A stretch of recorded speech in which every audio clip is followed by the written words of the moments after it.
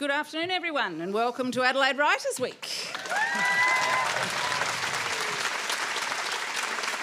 So my name is Jo Dyer and I'm the director here for 2 more days. Yeah. So it's been an honour and a privilege. Before we begin, I'd like to acknowledge that we are, of course, seated here on Kaurna land all this week at Writers' Week, unceded and enduringly Aboriginal land, a place where people have gathered and stories are being told for many thousands of years. So we pay our respects to their elders past and present, and we acknowledge their ongoing custodianship of this land.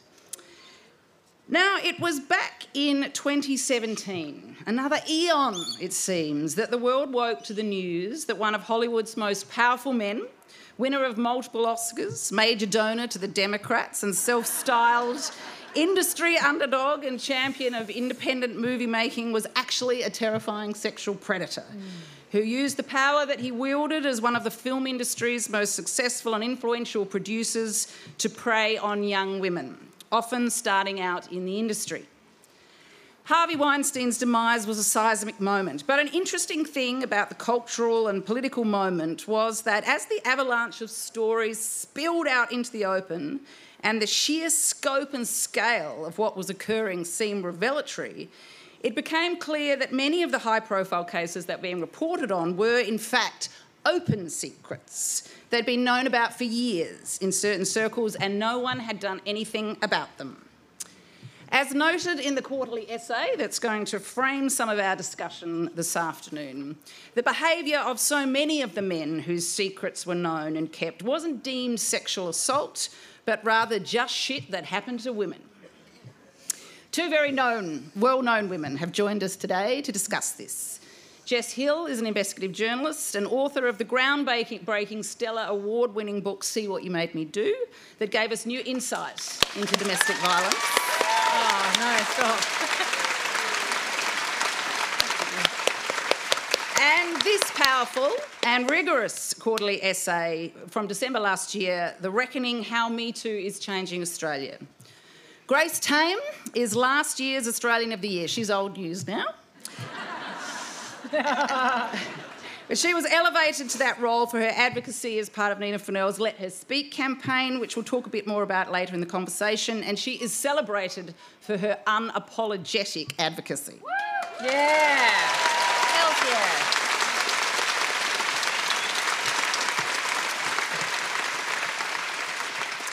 As we look back on 2021 and the revolution that seemed to sweep the country, fuelled by female rage, it's important to note that for a while it very nearly didn't, and the Me Too movement was nearly derailed in this country.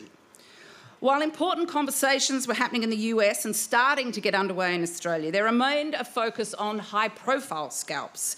And after a team led by Kate McClymont broke the story of Don Burke in The Age, for The Age and the ABC, News Corp were clearly worried that they didn't have their own scalp. Instead of months of patient work by investigative journalists leading to stories with multiple women telling their stories on the record, the Daily Telegraph's gossip columnist rushed to print with a punny headline about Geoffrey Rush playing King Lear, get it, who then elected to sue. Jess, did Australia's draconian defamation laws nearly derail the movement here? And if so, how? A lot of people have run that narrative, and it's impossible to say whether we would have had an American-style outing of powerful men had it not been for defamation laws. I think, though, and I'm advised by defamation lawyers who I spoke to, namely Michael Bradley and Josh Bornstein, that actually what the Daily Telegraph did by outing a complainant against her wishes without even actually being in touch with her, and having not established the evidence before putting out the front page, they handed Geoffrey Rush a defamation trial on a platter. And later, the legal counsel for News Corp was at a press freedom breakfast with other notable, like Kate McClymont, Peter Grester, and I think had the gall to say that, if Harvey Weinstein had been a case in Australia, then, he would still be producing films. And my sense of it was, if Harvey Weinstein had been reported on by the Daily Telegraph, he would still be making films because you did a crap job. And actually, to out powerful men for histories of sexual predation, you need to, as the lawyer Michael Bradley described it, you need to prepare the complainants who are featured in your story as though you're preparing them for trial. That's not just because we've got tough defamation laws, it's because it is a serious thing to out someone as a sexual predator in a national newspaper, and you need to have the evidence to back up your claims. So I personally think that case gave, boosted the confidence of other known men who have taken on defamation claims against their complainants. I also think, though, that we have a culture in Australia of mateship, for better or worse. And I don't think Australians were ready to have the type of mass outing of sexual predators, of known and admired sexual predators like we had in the States. The United States, for all of its flaws, has a culture of comparable transparency. I don't think, defamation laws or not, that would have happened, but in a way, that not happening created space for something, I think, much more seismic and long-lasting to occur, because actually outing individual perpetrators is not the end goal. The end goal is systemic change. And I think actually we have a chance at that is better than what's happened in the States. Can I just point out someone who actually said our defamation laws are not fit for purpose during his time as Attorney General? Christian bloody Porter even said that. That's how bad they are here in Australia. Look, that is true. He was saying they were not fit for purpose until suddenly they suited him. Exactly. Fit for this purpose, not that purpose. Fit for a certain type of purpose. The law's capacity to silence women was playing out in a different way, though, for other survivors of sexual assault, wasn't it, Grace? And that was a law that was silencing you, and something that you and 16 other survivors then took on. Can you tell us a little bit about that and how that campaign came about and the success that you ultimately had? Yes, well, I was actually living in the States at the time, interestingly. It was back in 2017, and it sort of happened by accident. So my story is kind of complicated. It has many layers of injustice. There wasn't just the abuse itself that I suffered at the hands of this known serial pedophile who was at my high school from 1992 until 2011, when I decided to report him to police. And I was one of several victims of his. So there's that abuse in of itself, which was an injustice.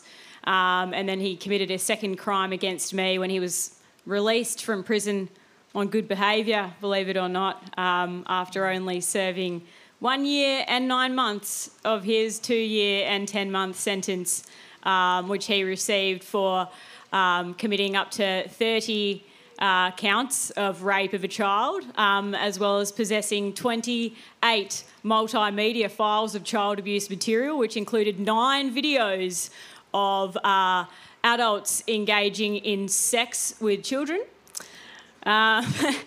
Yeah, and so he went to prison, and then when he was released from prison, while he was studying at the University of Tasmania on a federally funded PhD scholarship, yeah, shame, and actually he was put into student accommodation with fresh 17 and 18-year-old undergraduates. This is a 60-year-old at this time convicted pedophile.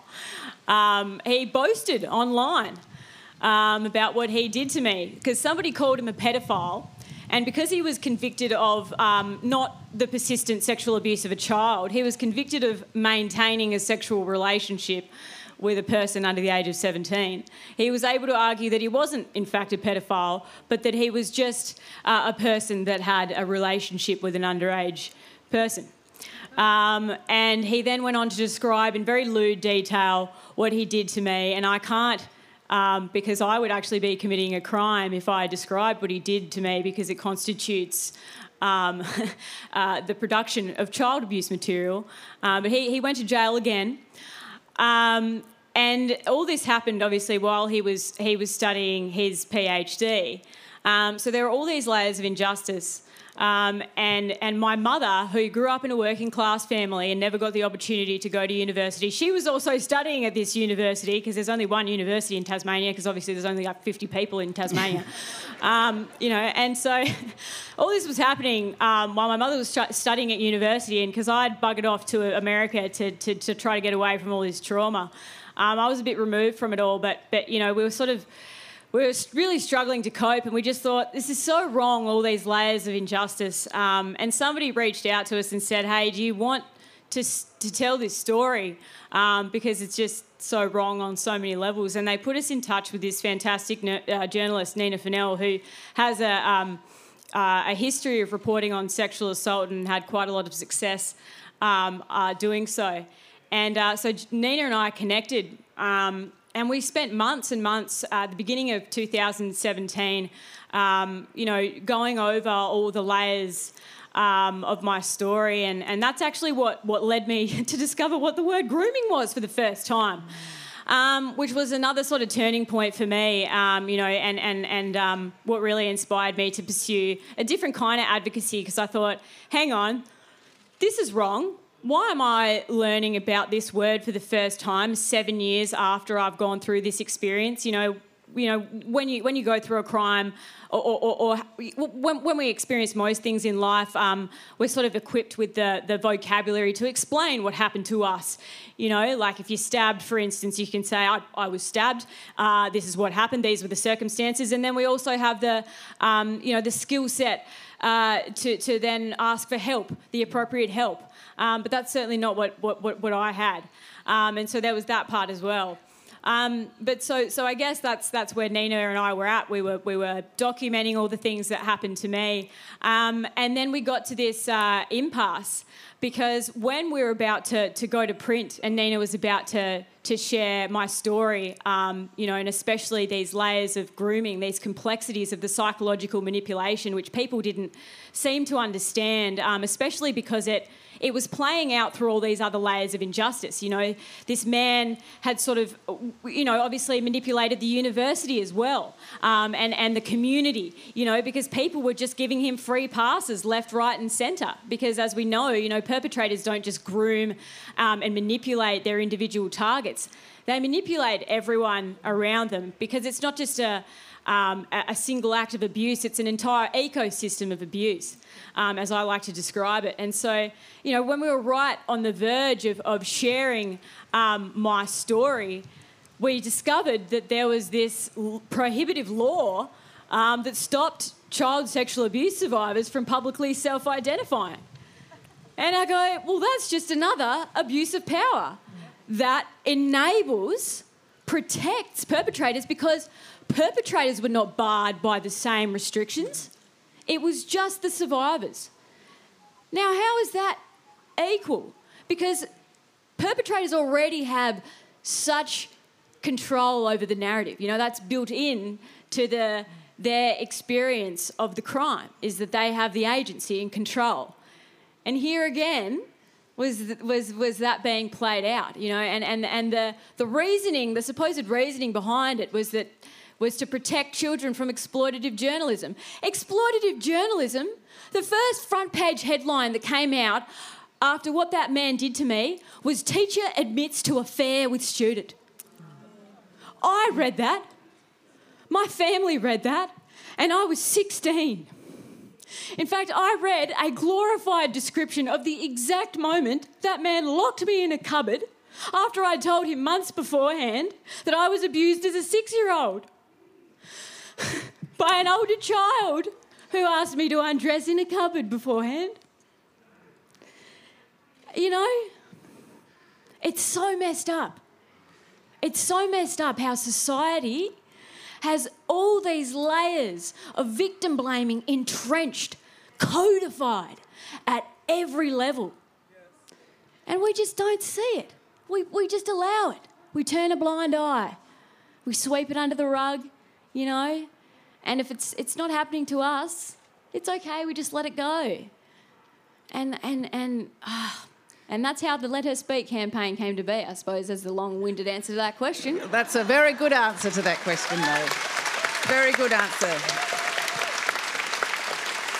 Well, can I add to the tour de force that Grace just delivered, that, yes, victim blaming is codified into every layer of our society and into every system, but the work that you and others are doing and have done over the... I know, and others are doing and have done for years, but what has come to the surface, especially in the last couple of years, is an unprecedented community awakening to how that happens. And as you say, this ecosystem of abuse, where we have erred in our understanding of gendered violence, of child sexual abuse, of all these types of violence and control mechanisms, is we have looked to the incident to explain the whole. We've looked to the individual rape to explain the whole, the assault, the hit, instead of looking at the entire ecosystem, whether it be the grooming, whether it be the coercive control, whether it be the institutional betrayal, whether it be the betrayal of friends and family. That is the system of abuse that, to varying degrees, we are all a part of, and to an exceptional degree, we can all disrupt and change. So I just want to thank Grace and everyone who has worked in this area, because the awakening is happening and it's on. Yeah, and that's why it was so important that there were 16 other brave survivors who lent their stories to the cause, and it is because it's a puzzle, and all those pieces of the puzzle were so vital, and breaking down these concepts of coercive control and grooming, as you said, it helps paint this picture, and I think that's what's been so important this year, and why I'm so keen to bring this concept of grooming to the fore. And one of the things that's been so rewarding for me is speaking with these survivors, who for so long could not explain the layers of psychological manipulation that they went through, people who were going to go to the grave with these stories of abuse because they didn't have the language, because it wasn't taught to me in school. That's the missing piece of prevention education. Why aren't we equipping kids with the knowledge? Knowledge is power. You know who has that knowledge? Perpetrators. That's messed up. That is the imbalance. That's why it's so frustrating that we've got these governments who are like, responses, reviews, reports, inquiries. Yeah, great. It's already bloody happened. Stop it before it starts, you idiots. Excuse me. Well, I think that really has been the revelation of the work that you've been doing, Grace, hasn't it? It's been not just me, though. People have been yelling into a void for a long time. No, they absolutely have. This notion of prevention, I think, which is so important, and how to identify the process of abuse, and the fact that sexual activity is only one part of the whole process of abuse. And I think understanding the process has proven quite transformative, and the way that has been brought to the fore by the advocacy of you and others, how we understand perpetrators' modus operandi. You did a fantastic Twitter thread on this, which was just so clear and encapsulated so well. Can you talk a little bit about that, the process that you described there, and how you can, through knowledge, deliver power? The grooming. Yeah. The layers of grooming. It's just sort of... It's actually not... It's not my... intellectual property. Sure. It's something that I have adapted actually as my way of coping. When I first discovered it, it was quite a confronting thing to discover. There were two things that happened, because it was equal parts validating, to feel like, I wasn't alone and this was textbook, but also this was textbook. Why didn't someone fucking tell me this? You know? Yeah. Sorry, but that is the level of rage, you know? Absolutely. Because, like, you know, this guy was so good at this stuff. And they are masters of this. And it was to the T. Every single thing. It was like he had studied his PhD in this. And I mean, to an extent he had. One of the things that he was found with was not only this, collection of child abuse material, he had on his home computer a trophy file of all the girls that he collected over his 18-year tenure at the school. And guess what? All of them, like me, I come from a broken home. My parents were separated when I was 1. And my childhood was pretty unstable. My parents both loved me and I loved them dearly, but it was not a great way to grow up. I didn't have any consistency. You know, I was 3 days here, 3 days there, and, you know, like, I think it's a misperception of me that I'm a rich white girl who went to a private school. I went there on scholarships. You know, my parents are both from the working classes. My dad was a teacher, and my mum had to work really hard just to pay to get me to private school. And all the other girls in that trophy file, guess what? They were also from rural areas, or they were from broken homes, or, you know, like, he was an expert. So the grooming phases, the first one is identifying a target. So picking someone who's vulnerable, and obviously children inherently are vulnerable. The second one is gaining trust. So, you know, befriending the target to lull them into a false sense of safety and security. Sort of as I described, my situation was at home was, it wasn't secure, and my parents both loved me, but, you know, I haven't talked about this a lot publicly because, you know, I don't want to upset my parents, but, you know, my mum worked a job where she didn't come home until like 7 o'clock at night, and, I didn't spend a lot of time one-on-one with my parents, and, there are gaps and you can fill those in, if you will. And so to have that undivided attention was something that I was looking for, you know, an adult figure, if you will, who gave me that time, was a novelty to me. And the third is filling a need, which I guess I sort of is self-explanatory, and I've sort of explained that there. And the fourth one is the isolation, and so that's actively breaking down the genuine connections that you have, driving wedges between people, and this pedophile was very, very nasty man, and actively undermined the already tenuous connections that I had. My mother was pregnant at the time with my now almost 12-year-old half-brother. He said, pregnant woman, they're full of hormones, and he said pretty nasty things about my father, which I won't repeat. And other such things. He undermined his colleagues, said really nasty things about members of the female staff. He was a very sexist man, homophobic man as well, deeply racist man. I mean, if you couldn't already tell, he wasn't a great person. Anyway, he's not getting a job anytime soon. No. So some of that... Some of that Being a child sexual abuse survivor advocate is a natural segue to stand-up comedy, I figure. Anyway. And he undermined relationships with my student peers as well.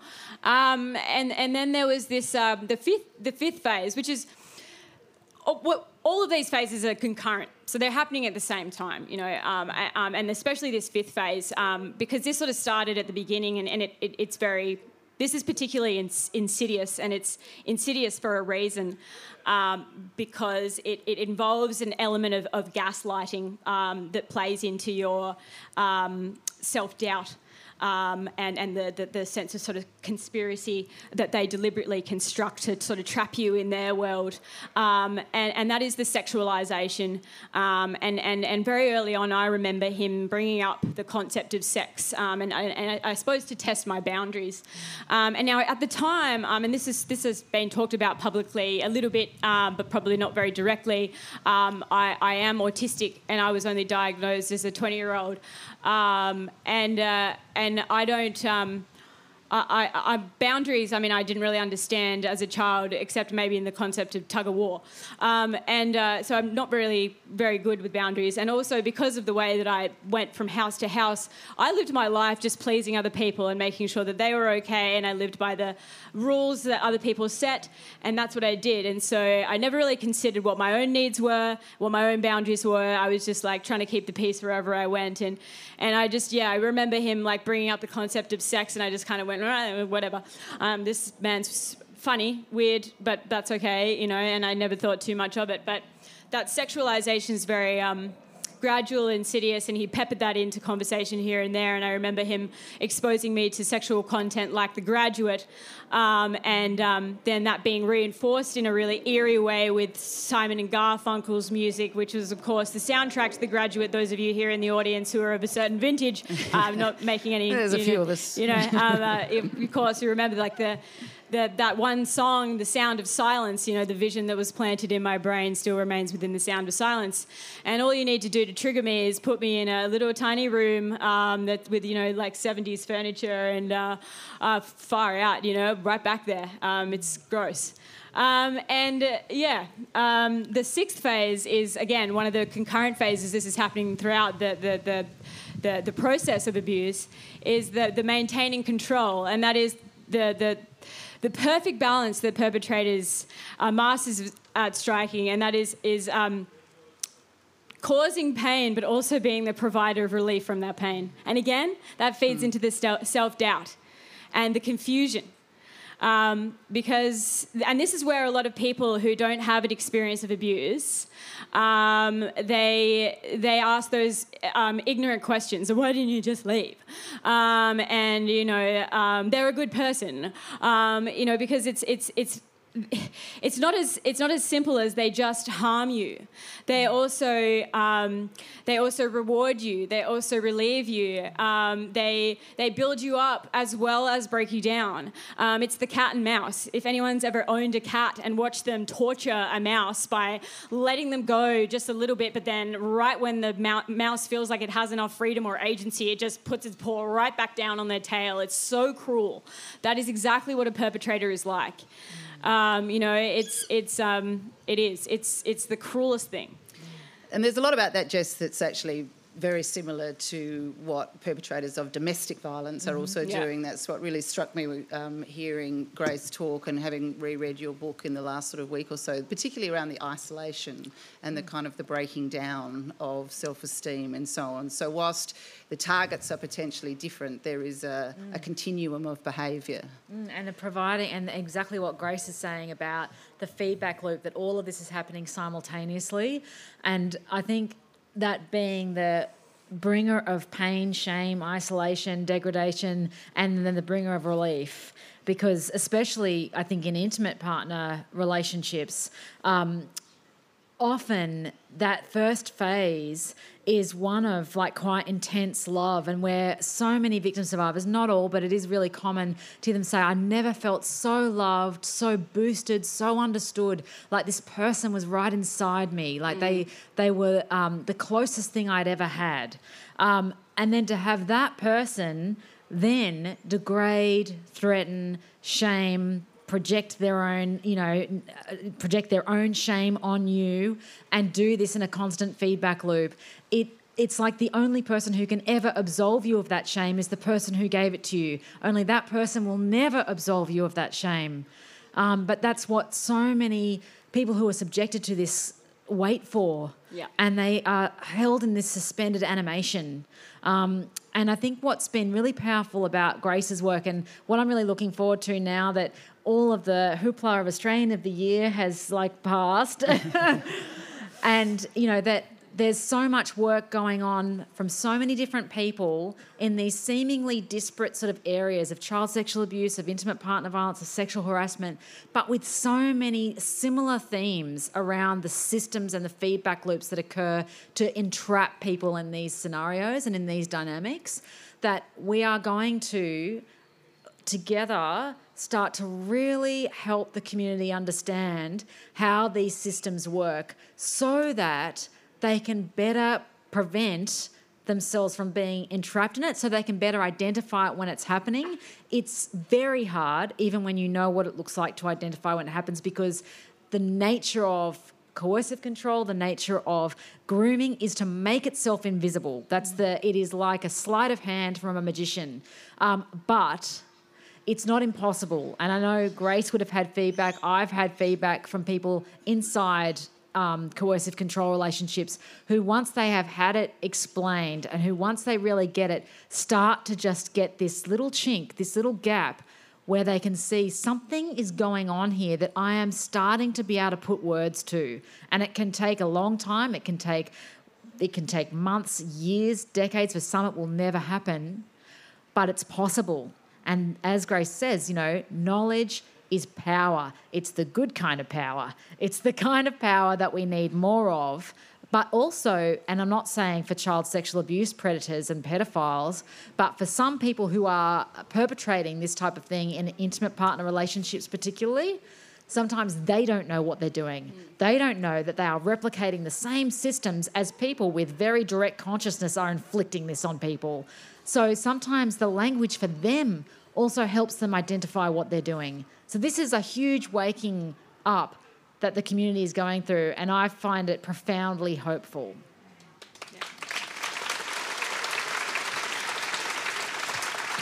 And on the issue of prevention, I mean, what I found interesting about the reckoning, as it were, and indeed some of what you describe in your essay, Jess, is it's about trying to relieve the burden, if you like, from the individuals and look at the systems that are protecting perpetrators. And in particular, just touching on the issue of harassment, you talked about how there was an employment lawyer, Samantha Manguana, who migrated here in 2019, and she was shocked at how far behind our workplace cultures were, for example, how archaic they were that allowed debilitating harassment to flourish within them. And Kate Jenkins documented that in her first of the very pivotal reports that she's produced recently, commissioned by Kelly O'Dwyer in 2018. What was Kate's findings, particularly in relation to what we could do about active prevention of harassment in the workplace? Can you tell us about that and what its current fate seems to be? Well, it's the Respect at Work inquiry, the report that came from that and the 55 recommendations that stem from it. It's actually one of those rare examples of a report that was actually really useful and a review that absolutely needed to happen. I remember reading the Respect at Work report from cover to cover, and as someone who's been steeped in this for many years now, I shouldn't be shocked, and it takes a lot to shock me. I put that report down and was just sick to my stomach about what is going on in workplaces across the country in every conceivable industry. Worst of all, media and arts, with 81% and 83% of women and men being sexually harassed within arts and media. But what that report really looked at was the ecosystem in which this happens and how we can change that ecosystem. That's why 55 recommendations, they're not meant to be like a lucky dip, like let's close our eyes and just pluck one out and, see how that works. It's not meant to be sliced and diced. It's meant to be brought in as a package because it sees sexual harassment as it works as an ecosystem and it solves it from that system's perspective. The central recommendation that people have focused on as a key intervention point, because in systems, even though you have all of these necessary reforms, sometimes there are key intervention points that will create a massive change, is the positive duty on employers to prevent sexual harassment from happening. Now, when I heard that statement, I was like, what the hell is a positive duty? I don't understand what that means. So it actually took a little while to understand. What it means is it's putting sexual harassment on the same par as workplace injury as something that employers have a responsibility to prevent from happening, a legal responsibility. Now, if we cast our eyes back to the early 20th century and workplace injuries, we'd be looking at a society that saw workplace injuries much the same as we see sexual harassment now. Unavoidable, unfortunate, sad you got your arm cut off in a factory, but, well, you're just a worker. You know, we'll get another one. Yeah, exactly. And it took decades of unions and workers absolutely pounding the streets to get those laws changed. Now we don't have that happening so often, or not as a routine, run-of-the-mill type of thing.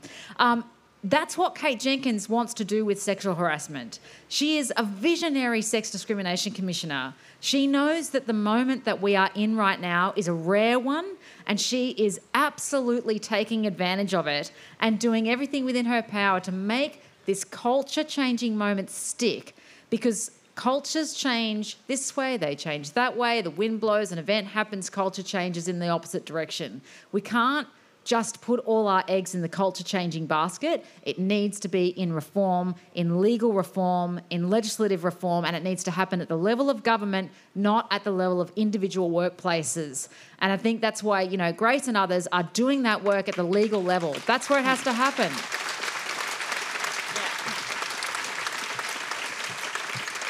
Now, the government to whom Kate Jenkins delivered her report was somewhat different from the one who had commissioned it under Malcolm Turnbull and Kelly O'Dwyer. And Samantha Manguana was surprised by how far the UK was behind the UK our corporate culture was. People like Malcolm Turnbull and Julia Banks had been saying, business people prior to entering Parliament, that our parliaments were even further behind than our corporate culture, which is pretty scary. Clearly, the change of leadership in that interregnum period had an impact. Leadership matters. And the attitudes of our political leaders in this sensitive area was found to be dramatically wanting. Grace, you've had to deal with the government quite frequently over the last year. What would you say your experience was trying to deal with the current government as you tried to educate them and the rest of Australia about the critical and sensitive issues? Or is it all in the eyelashes right there? Don't reckon I have to say shit. Oh dear, it's been an interesting journey. And I've got to admit, when I stepped onto that stage on the 25th of January last year, I was pretty politically naive. I reckon I'm an optimist. I came out there and, when I entered this space, I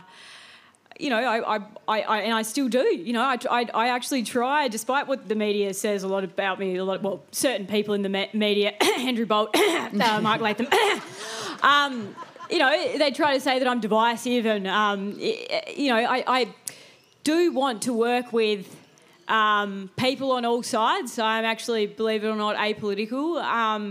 And I believe in being able to put differences aside in the spirit of progress when you've got a common goal, especially when it comes to the abuse of children. That transcends politics. But you also have to draw a line in the sand at some point, and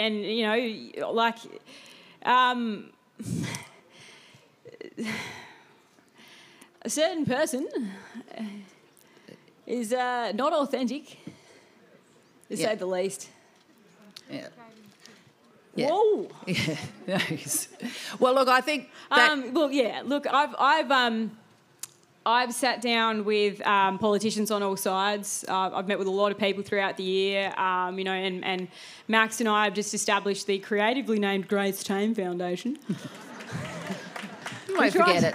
Look, we tried to come up with another name, and we just we found it's quite difficult, because especially when you're dealing with a really sensitive topic, and you come up with a name, and there's lots of foundations that are already established, and you get something that's too close to something else, run the risk of anyway. But we're determined to do the work that we need and work with whoever we have to work with, because as I said, that the goal is more important than anything else. But we've found that certain people, certain groups are more concerned with maintaining power and control than running the country. Well, I mean, I think, Jess... Yeah, like and that's sad. Literally in a nutshell. And that's the sad truth. And I don't want that to be the case, you know. And as I said, I stepped off that stage and I entered this space with hope in my heart, and I've still got that hope. It's, you know, there's a little bit of cynicism mixed in there now, but you know, I'm still going to keep doing what I'm doing. You know, but that's the sad truth.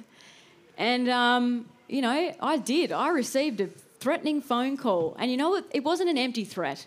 I didn't share this at the National Press Club. But you know what? You know what the threat was from that person who phoned me? Was that they wouldn't support the foundation if I said something about the Prime Minister. Yeah. And therein lies the rub. And that's the rub. That's why what Grace has been doing this year in terms of speaking honestly comes as quite a surprise for a lot of people, because a lot of foundations, a lot of parts of the sector who are government funded cannot speak with that type of be that candid, because they rely on government funding. That's right. Yeah. And it pains the people who are in those positions. What Grace has done seems so outrageous to some people because they're not used to hearing it, because everyone else has just been trying to keep the water from submerging the people that they're working with, you know, just trying to keep it at bay, keep enough government funding so the whole thing doesn't go under. But Grace doesn't have to do that, and that's why she's so powerful and so effective. But to me, I tell you a little story. To me, it's, excuse my English, I swear a lot, and I warned the National Australia Day Council when they... Yeah. You told us you're a bogan. My mum would be upset, you know, because my mum's a lovely, lovely lady, but I'm a little bit rougher around the edges than my mum. She says, you don't have to swear, but I can't help it. Because to me it's the same shit that I saw with this pedophile. You know, as I said, not only, you know, was he a mastermind at his behaviour, you know, and he had all these victims before me, but the school knew. They knew about these girls. There was staff there that told. The first girl was in 1993. And the male principal at the time, there was a female principal that came after him, but the male principal at the time was told about this girl. And you know what he did? He went round to this pedophile's house with a slab of beer and he said, oh, could you tone it down? It's the same shit. People smile and they just, you know, they just excuse it. And it's you know, I saw it over and over and over again. There were people that actually, I believe, knew it was happening when it was happening to me. And they pretended that everything was okay. And a lot of people that I've spoken to who are abused never actually stood up to their abusers. But I did. Not only did I report this pedophile to police, I did something that I never thought that I would do, and this is what actually I remember whenever I think that I can't do something like frown at the Prime Minister.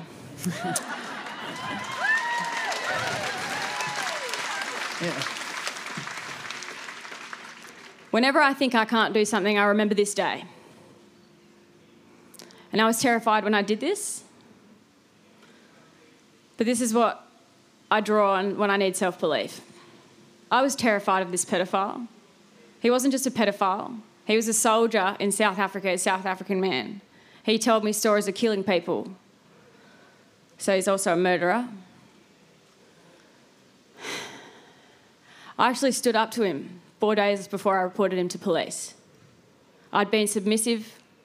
He'd never seen my true rage towards him. But as he sat in his office chair, I pointed a finger at him. I was crying my eyes out. I started yelling and screaming, and I told him exactly what I thought of him for the first time. I told him I thought he was a monster. And I told him I thought he was pure evil and that I hoped he died. And I pointed to a picture of his own children who were twice my age at the time. And I told him I hated him for what he had done to me and for what he was doing to them too. I told him that, and I will always remember that. And you know what? So will he. So my fear of upsetting the apple cart died that day, and it sure as hell died publicly standing next to Scott Morrison. Yeah.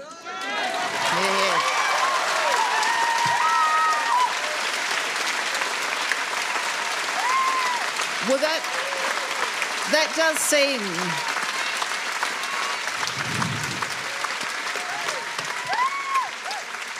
That does seem really to encapsulate a lot of what a lot of women were feeling over Women the and last men. 12 to 18 Women months. and men. It's all of us. It's all of us. You don't have to participate in this trivial, superficial continuation of mindless abuse culture just for the sake of civility. No. You know what? Rudeness is subjective, but hypocrisy is self-defeating.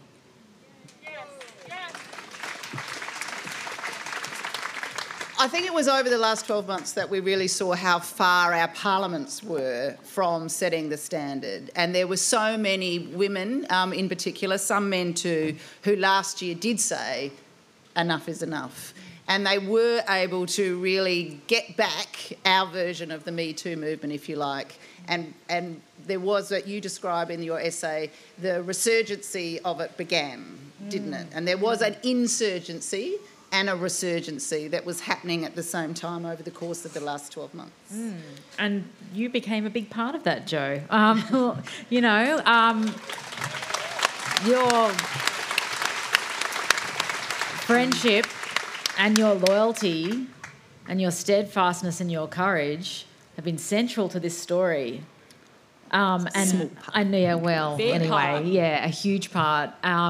Because it's about people who are willing to risk their comfort to establish a new normal. And that's what both of you are doing. It's something that it keeps me engaged in this subject matter. I don't have a history of abuse or gendered violence. I write about this because I get to be around people like you guys, and it makes life something so much bigger than what I had before on that personal level.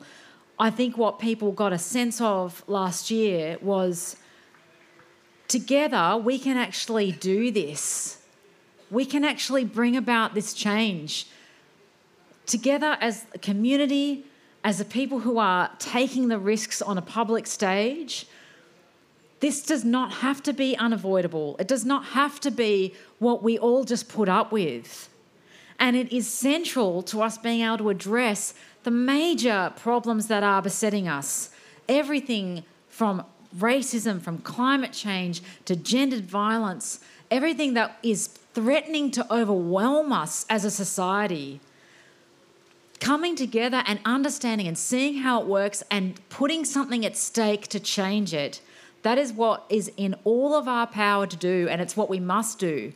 Because I'm sure many of you, I came from Sydney last night. No one has ever seen flooding like what is happening in New South Wales and Queensland. The rain that is falling out of the sky doesn't stop. I've never been afraid of water like I have been in the last week. It's the same fear that I had of the bushfires in 2019 and 2020 in my family who were down south, and for the billion animals who perished. This is what is at stake. All of this is interconnected. This is the system that we are all living in. It's not just gendered violence. It's not just any one of these issues operating in isolation. And this is what we all have to stand up and say, no more. We are going to overthrow this old way of thinking, these dominator cultures that produce this type of result, and we are going to come together, and instead of just letting the world go off a cliff, we are going to salvage it back.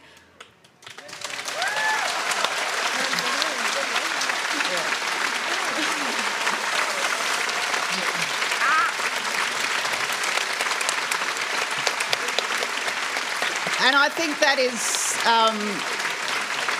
if anything, that is the key thing that we have heard from so many of our speakers here this week, is that when leadership fails, when we are failed by our leaders, then it is incumbent on all of us to continue to step up and to say we as citizens are going to do something different. Grace, that's clearly been such a motivation for you and the fact that you have stepped up with your brothers and your sisters and so many others alongside you, but nonetheless the leadership role that you have had foisted upon you in many ways as first Tasmanian of the Year and then Australian of the Year. I mean, your life has been transformed.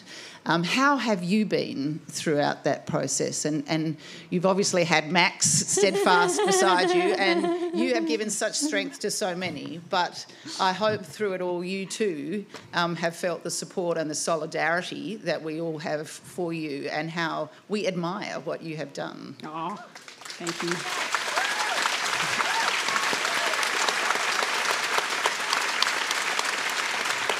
Now, I don't think we're going to have time to go to questions, I'm afraid, ladies and gentlemen. We did start a little bit late, and I apologise for that. But also, some of what obviously we've talked about today has been very sensitive for people on this stage and off. So I want to thank Grace for everything you've done, but for being here today. Can I? You can. Can I You are going to have the final word for sure. And that is to thank the people of Australia for your generous support of people like me, but also all the people that came before me.